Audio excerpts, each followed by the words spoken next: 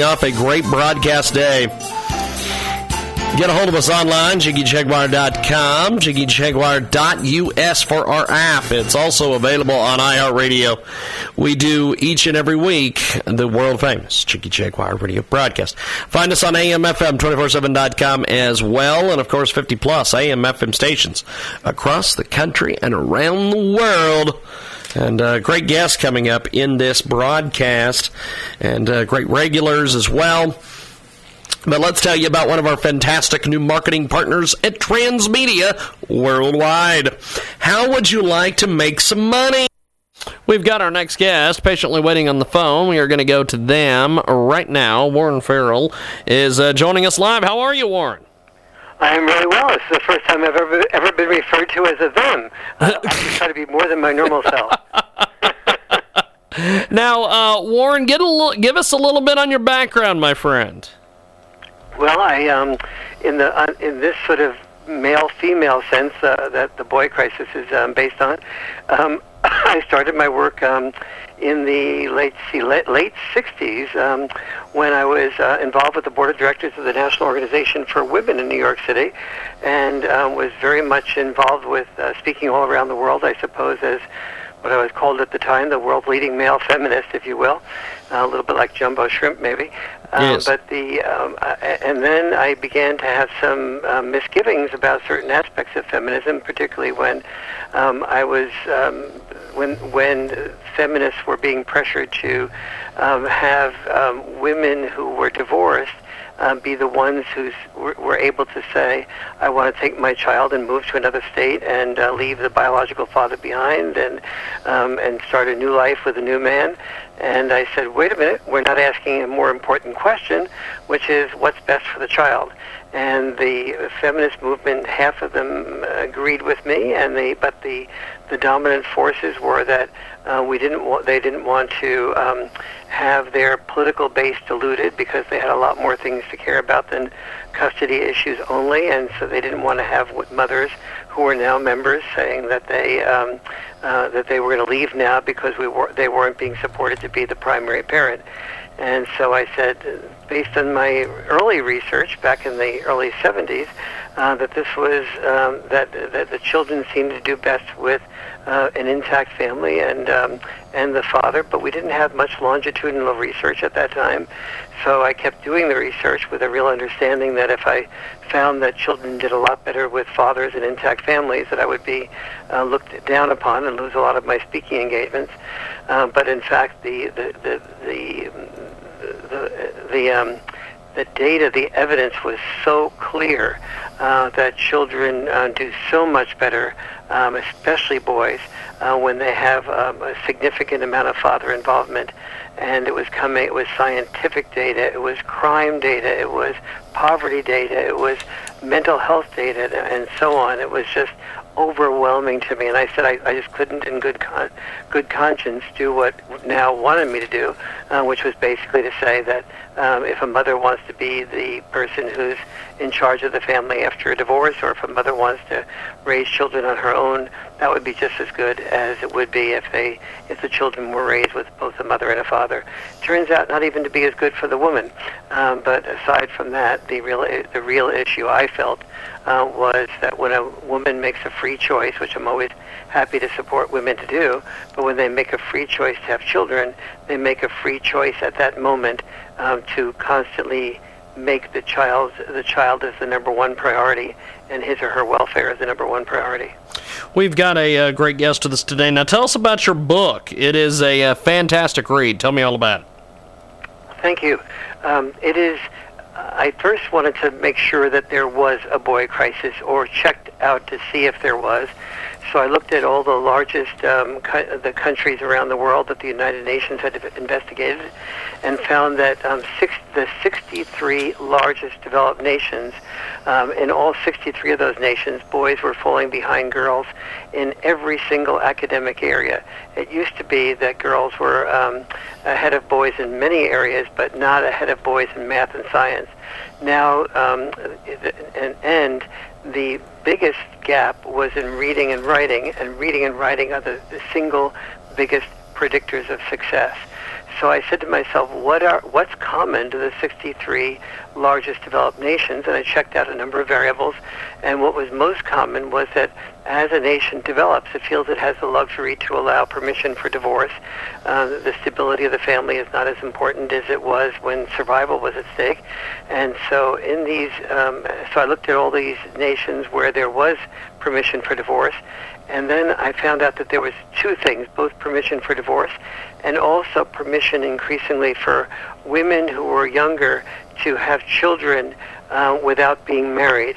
And in the United States at the present moment, 53% of women who are under 30 who have children without being married. And so I looked in those two groups of family situations and found that there was that among those two groups there was a huge amount of boys and girls who did not have a significant amount of father involvement or any father involvement, and a significant percentage of boys who were and girls who were growing up in the among mothers who are raising children without fathers. Many of them didn't even know their fathers.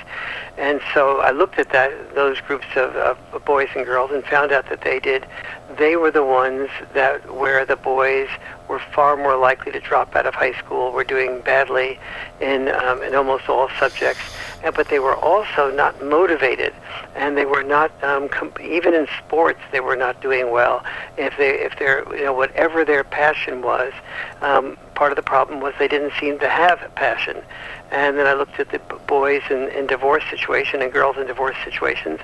They were doing much better, much worse also if they didn't have fathers involved. But I did notice a difference, which was that the girls without dads did worse, but the boys without dads did much worse. So even on a very hardcore scientific level of the telomeres, which are the parts of every cell has telomeres. In that cell, cells constantly reproduce, and the telomeres in your cell hold the genes to prevent diseases like cancer or heart disease.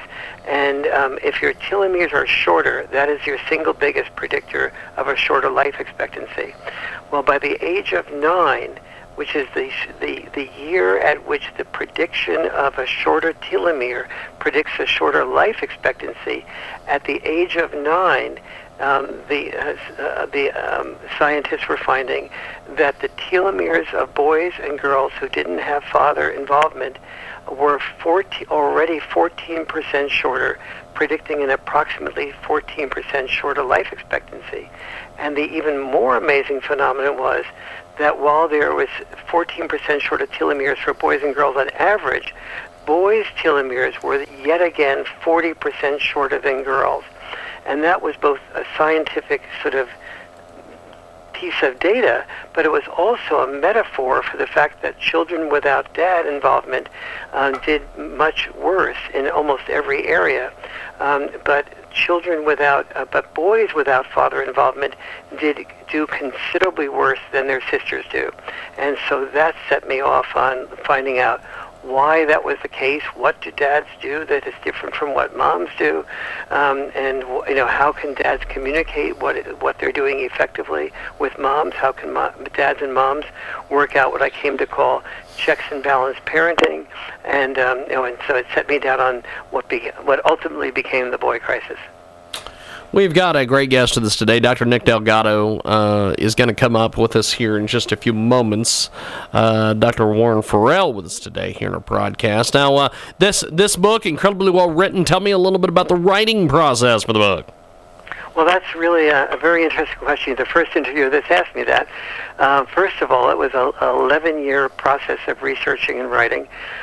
Secondly, it was when I write, I go over my stuff again and again. I send things out to experts. I send things out to parents, in this case parents, ministers, priests, rabbis, and I send out in my letter is, you can tell me what's good, but also be sure to tell me what work for you even in any given sentence.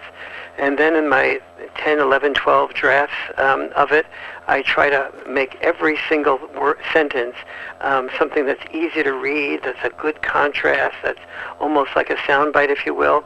But then every single sentence that has a piece of information, I create an end note and a link to it. So you'll probably see there's more than 1,000 end notes in the Boy Crisis book. And then I make sure that those end notes are checked out, so not only with what the newspaper said, but also what the original source said. So I really try to I write in a sense two books in one. One is a book for for an 8th grade student, and another that can be easily read, and another is a book for somebody who's a scholar. We've got a great guest with us today. He joins us live here in our broadcast. Now, talk to me a little bit about some of the reviews and criticisms and critiques you've gotten on the book so far.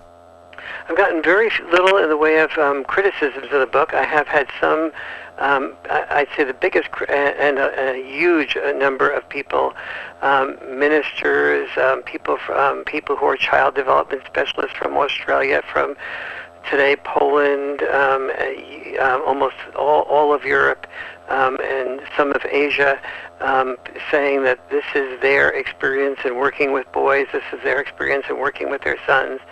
By their experience, I mean this is their problem with ADHD, with addiction to video games, with addiction to porn, with not being motivated, with talking sort of addiction to electronics. This is and sort of dealing with what the dynamics are that can solve those problems. I'm very big in the Boy Crisis. I really dedicated myself to solutions. So I look, for example, I don't just say things like, have a family dinner night. I sort of look at all the processes that are involved in preventing a family dinner night from morphing into a family dinner nightmare, if you will. And so I talk about how to keep electronics away from the table, what can enforce that, and how to make sure that the family dinner nights deal with controversial issues so your son does not get bored, since boys don't like to be bored. I talk a great deal about the types of sports to get them involved with, the type of faith-based communities to look for, what to look for, to make sure that your priest, minister, or rabbi, for example, is not just a good male role model for your son, but also that they have that they organize groups about your son's age, so that your son can talk about issues and feelings and fears that he has without worrying that he's isolated and the only one, which tends to lead to withdrawal and alienation and then addiction, and then in worst case scenario, suicide. And so that is that's a little. So the comments that I've gotten most, that I've been most appreciative of, have been from parents and teachers and the clergy, faith-based communities that have been very clear that this has been that what I'm saying in the Boy Crisis is exactly the issues that they're dealing with, and that they really appreciate the solutions part of it as well as just the causes. It's a fantastic